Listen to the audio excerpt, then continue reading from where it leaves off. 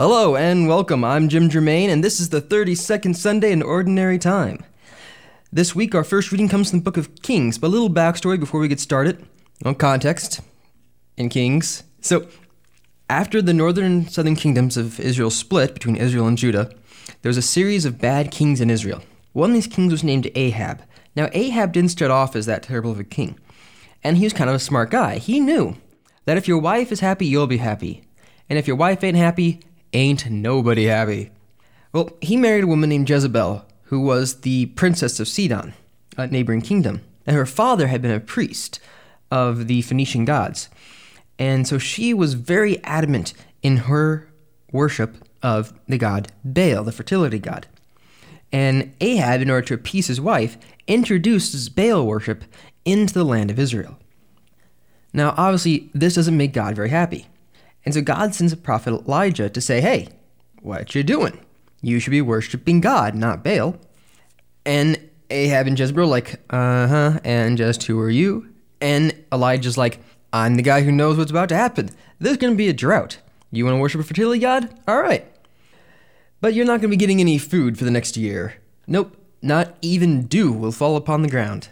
Well, this message kind of annoys Jezebel and Ahab, and so Elijah goes running off into the wilderness to try and save his life. And God comes to him and says, Elijah, hey, guess what? I've told a woman, a widow, in Zarephath to feed you, if you just go there. And Elijah thinks to himself, hey, that's in Sidon. Jezebel is the princess of Sidon. If I'm fleeing to a neighboring country to be safe, Sidon might not be the best place. But I guess I trust you, Lord, so I'll go. And so he goes. And that's where we pick up now. There's a drought causing a severe famine throughout the entire land. In those days, Elijah the prophet went to Zarephath. As he arrived at the entrance of the city, a widow was gathering sticks there. He called out to her, please bring me a small cupful of water to drink. She left to get it, and he called out after her, please bring also a bit of bread. She answered, as the Lord your God lives, I have nothing baked. There's only a handful of flour in my jar, and a little oil in my jug. Just now I was collecting a couple sticks to go in and prepare something for myself and my son. When we have eaten it, we shall die. Elijah said to her, do not be afraid. Go and do as you propose. But first, make me a little cake and bring it to me. Then you can prepare something for yourself and your son. For the Lord, the God of Israel, says, the jar of flour shall not go empty, nor the jug of oil run dry, until the day when the Lord sends rain upon the earth. She left and did Elijah had said. She was able to eat for a year, and he and her son as well. The jar of flour did not go empty, nor the jug of oil run dry, as the Lord had foretold through Elijah. So Baal is the god of fertility, supposedly. He's the one who makes it rain. He's the one who makes plants grow. If there's a famine, he's the one you pray to end the famine. God causing a famine is showing that God is more powerful than Baal.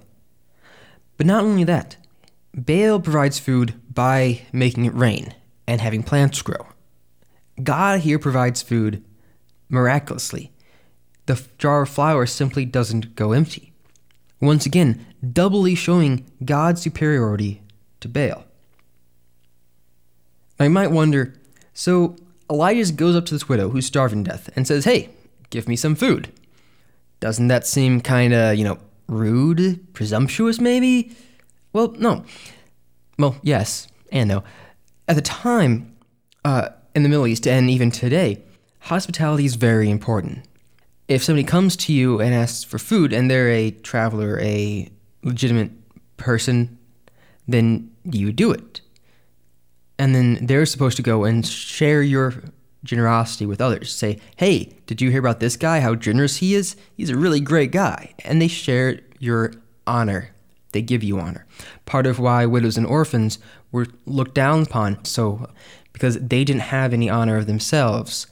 So if you did something good for them, it didn't really matter. They weren't going to tell anyone, and if they did, no one would care. So you'd give good things to men, landowners, the wealthy, in order for them to share your honor with others.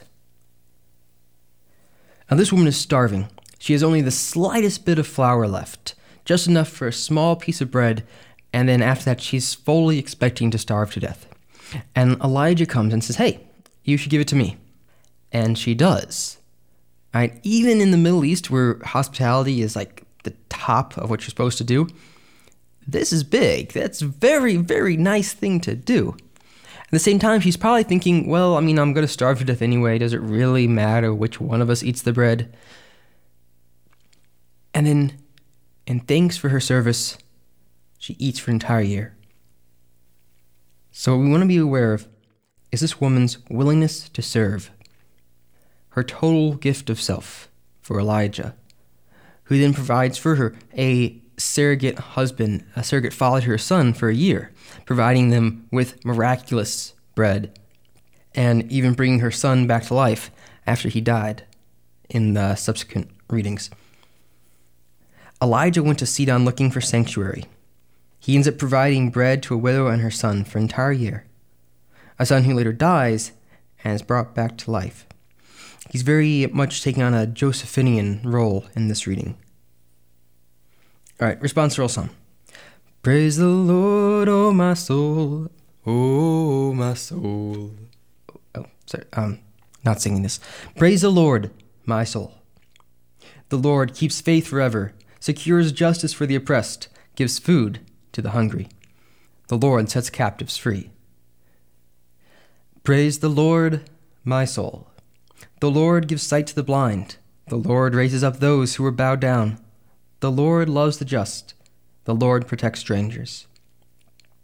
Praise the Lord, my soul. The fatherless and the widow he sustains. All right. See the first reading, that's what he did. But the way of the wicked he thwarts. The Lord shall reign forever. Your God, O Zion, through all generations. Alleluia. Praise the Lord, O my soul. This last verse especially beautifully parallels the first reading on what comes before and after, right? He thwarts the way of the wicked, right? Ahab is trying to bring about Baal worship in Israel, and God sends a famine to disqualify Baal as a legitimate god. The fatherless and the widow he sustains, but he sends Elijah to another land entirely. These aren't even Israelites, right? They're Sidonites. They're from Sidon, a different kingdom. A widow and her fatherless son, and for a year he sustains them. Truly, praise the Lord, my soul. So the question came up, why the fatherless? Why not say the orphan and the widow he sustains? Well, in the ancient Middle East, women didn't work. The man was the sole provider for his family. So if you didn't have a father, then you weren't much better off than an orphan. Whether or not you still have your mom, you're surviving on the handouts of others. You're surviving on the charity of strangers. You're surviving on the kindness of strangers. So by saying the fatherless and the widow he sustains, one, it relates better to the gospel and the first reading. Of course, that's not the intention of the author, but it still does. But also, it's more of a catch-all. It includes everybody who's in need of God's protection, who's relying on kindness, on charity for their survival. Second reading is from the book of Hebrews. Christ did not enter into a sanctuary made by hands, a copy of the true one, but heaven itself, right? Because the temple was a copy of the heavenly realities, an earthly representation of what's actually going on in heaven. Christ enters into the true sanctuary, that he might now appear before God on our behalf. Not that he might offer himself repeatedly, as the high priest enters each year into the sanctuary with blood that is not his own. If that were so, he would have to suffer repeatedly from the foundation of the world. Remember, when the Mass happens and the Eucharist is offered up, it's not a new offering. Christ offered his bloody sacrifice one time. Christ suffered on the cross one time. In the Mass, we have that same sacrifice offered up again on our behalf, but unbloodied this time. Same sacrifice, It's not a new sacrifice. He's not suffering all over again. It's a representation. Like a video playing that time in Little League that you hit the ball into the goal. It's being represented. It's not happening over again. Except that in the mystery of the Eucharist, in God's supernatural self-manifestation, it's not just a play or a video. It's much more than that. We're actually seeing that same sacrifice. But now, once for all, he has appeared at the end of the ages to take away sin by his sacrifice. Just as it is appointed that human beings die once, and after this the judgment, so also Christ, offered once to take away the sins of many, will appear a second time, not to take away sin, but to bring salvation to those who eagerly await him. Just as appointed that human beings die once, and after this the judgment, so also Christ? Did Christ face judgment? Well, no. Christ, as a man, dies just like all men. But whereas we die and then face judgment, Christ dies and then faces our judgment, bringing salvation to us, taking away the condemnation that is rightly ours. He brings salvation to those who eagerly await him. Alleluia, alleluia. Blessed are the poor in spirit, for theirs is the kingdom of heaven. Now, 2 weeks ago, we read the gospel where Christ gives the Beatitudes. And we talked about then how the poor in spirit are those who trust in God for everything. They have no status in society. They have nothing left of their own. And so they have to trust God for all that they have. Like a widow who's collecting sticks to cook one last meal before she dies of starvation, but who trusts in God so much that even this last meal she's willing to give away. The poor in spirit recognize that everything we have, we got from God, so it is only fair, it is only fitting that we offer it all back. On the cross, Christ gave everything for our sake. How can we not offer it all back? It's only fair. Our gospel reading this week comes from the book of Mark, chapter 12. In the course of his teaching, Jesus said to the crowds, "Beware of the scribes who like to go around in long robes and accept greetings in the marketplace, seats of honor in the synagogue, and places of honor at banquets." In the Talmud, it says that when two people meet on the street, two Jews meet, the one who knows less about the law should offer greeting to the one who knows more. So scribes, being those who are very well versed in the law, were used to people coming up on the street and saying, "Oh, you're a scribe. It's so nice to meet you. Thank you for all the work you do." Right? "Thank you for teaching us about God." These flatteries, they're nice to get. In synagogues, there'd be seats in the front for those who were well versed, these seats of honor, where everyone could see you and go, "Oh, that guy knows about the law." And then places of honor at banquets near the head of the table, near the host. These were things that scribes were entitled to, and they liked it. Who wouldn't like it? They devour the houses of widows, and as pretext recite lengthy prayers. They will receive a very severe condemnation. And where condemnation does not mean damnation. Right? Condemnation is simply punishment. Might mean hell in this case, but not necessarily. They devour the houses of widows. Strange. I mean, in the first reading, Elijah demands the very last piece of bread for himself. And here, Jesus is condemning the scribes for devouring the house of widows. Going back to Jesus, he sat down opposite the treasury and observed how the crowd put money into the treasury. Many rich people put in large sums. A poor widow also came and put in 2 small, better translation, copper coins, worth a few cents.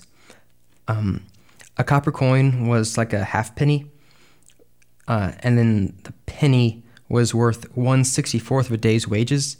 So if you think of a day's wage, it's like $100. She'd be putting in like $1.50. Calling his disciples to himself, he said to them, "Amen, I say to you, this poor widow put in more than all the other contributors to the treasury. For they have all contributed from their surplus wealth, but she from her poverty has contributed all she had, her whole livelihood." A literal translation would be her whole life. This widow in the gospel is doing just as the widow in the first reading did. She's offering everything to God, everything she has. She may starve to death now because she gave away the only money she had to buy food.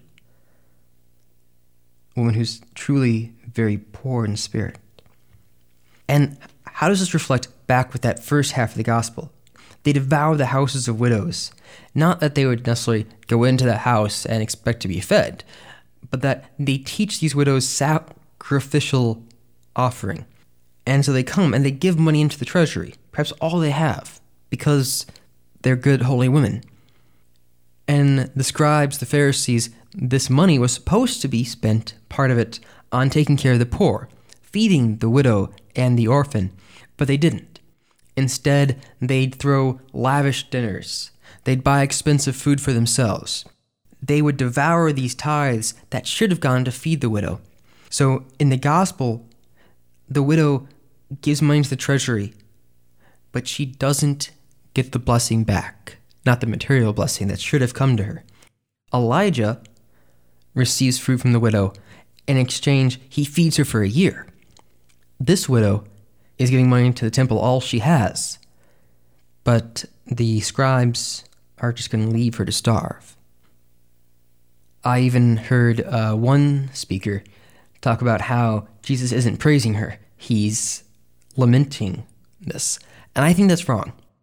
I think this is worthy of praise on her part. The condemnation is for the scribes who are failing in their half of the deal, right? We can think of this in a covenantal sense. In a covenant, as opposed to a contract, if one person fails in their end of the agreement, that doesn't mean the other person is released. When I get married in April, I'm going to be charged with being a good husband to my wife.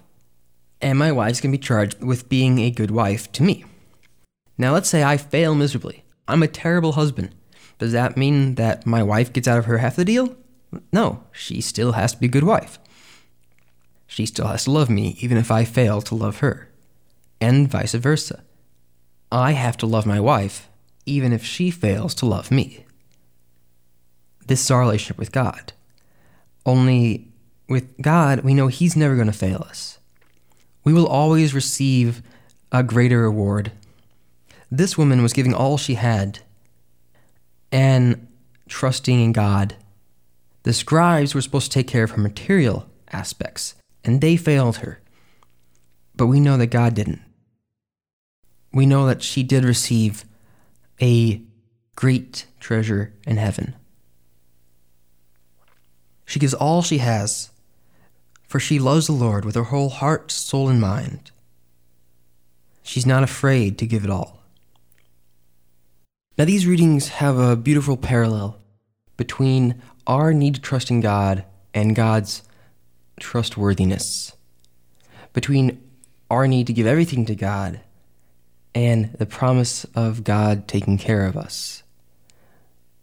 In the first reading in the gospel, you have widows who offer everything to God, who hold nothing back. In the psalm, we hear of God's faithfulness. Praise the Lord, O my soul. The fatherless and the widow He sustains. He feeds the hungry. He sets the captive free. God is trustworthy.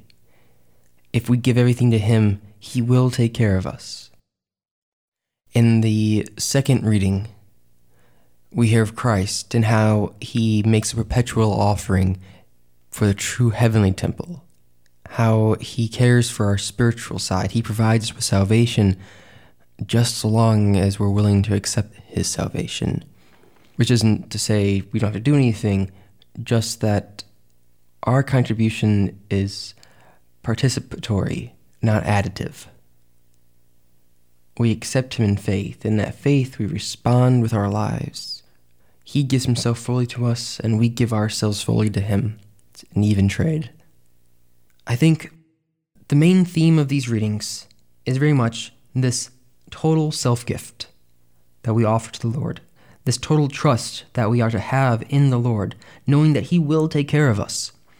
Yes, we might die miserable deaths. We might have our heads chopped off by terrorists. We might die in a fire. We might starve to death. God makes no promises to provide for our material needs. At least not individually. We know on a whole, as a society, if we were to love the Lord our God and to act according to His will, a lot more of us would eat well. Many fewer children would go to bed hungry. But on an individual level, loving the Lord, serving Him, doesn't provide us with any material blessings or benefits. The benefits that we are promised individually are spiritual, are in heaven.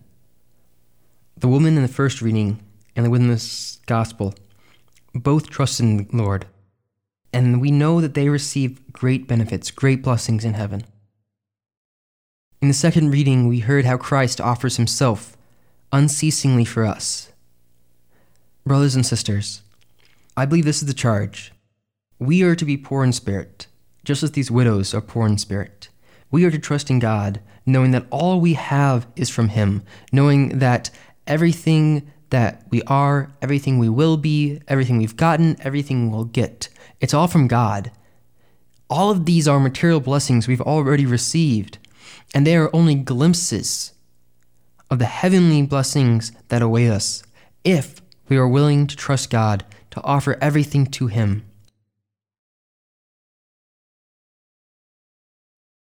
Well, brothers and sisters, that's all I have for this week. I think we're running a little shorter than usual, but that's okay. It's a podcast. Doesn't need to be 24 minutes exactly every single week. And I know I'm 2 days late on getting this out. Sorry. I love you. I'm just, sometimes a miserable failure of a podcaster. And I need to go home and walk my dog. So, let me leave you with this prayer. May you be poor in spirit. May you trust in the Lord when you have nothing left. And may you be ever willing to offer everything to the Lord. It doesn't mean going off and selling everything you have and joining a monastery, but being willing, knowing that all we have is from God, being willing to give it back in a moment's notice, to use it always for His glory, for love of neighbor. Amen. Thank you for joining me this week. Once again, I'm Jim Germain, and I look forward to seeing you again soon. Thank you. God bless.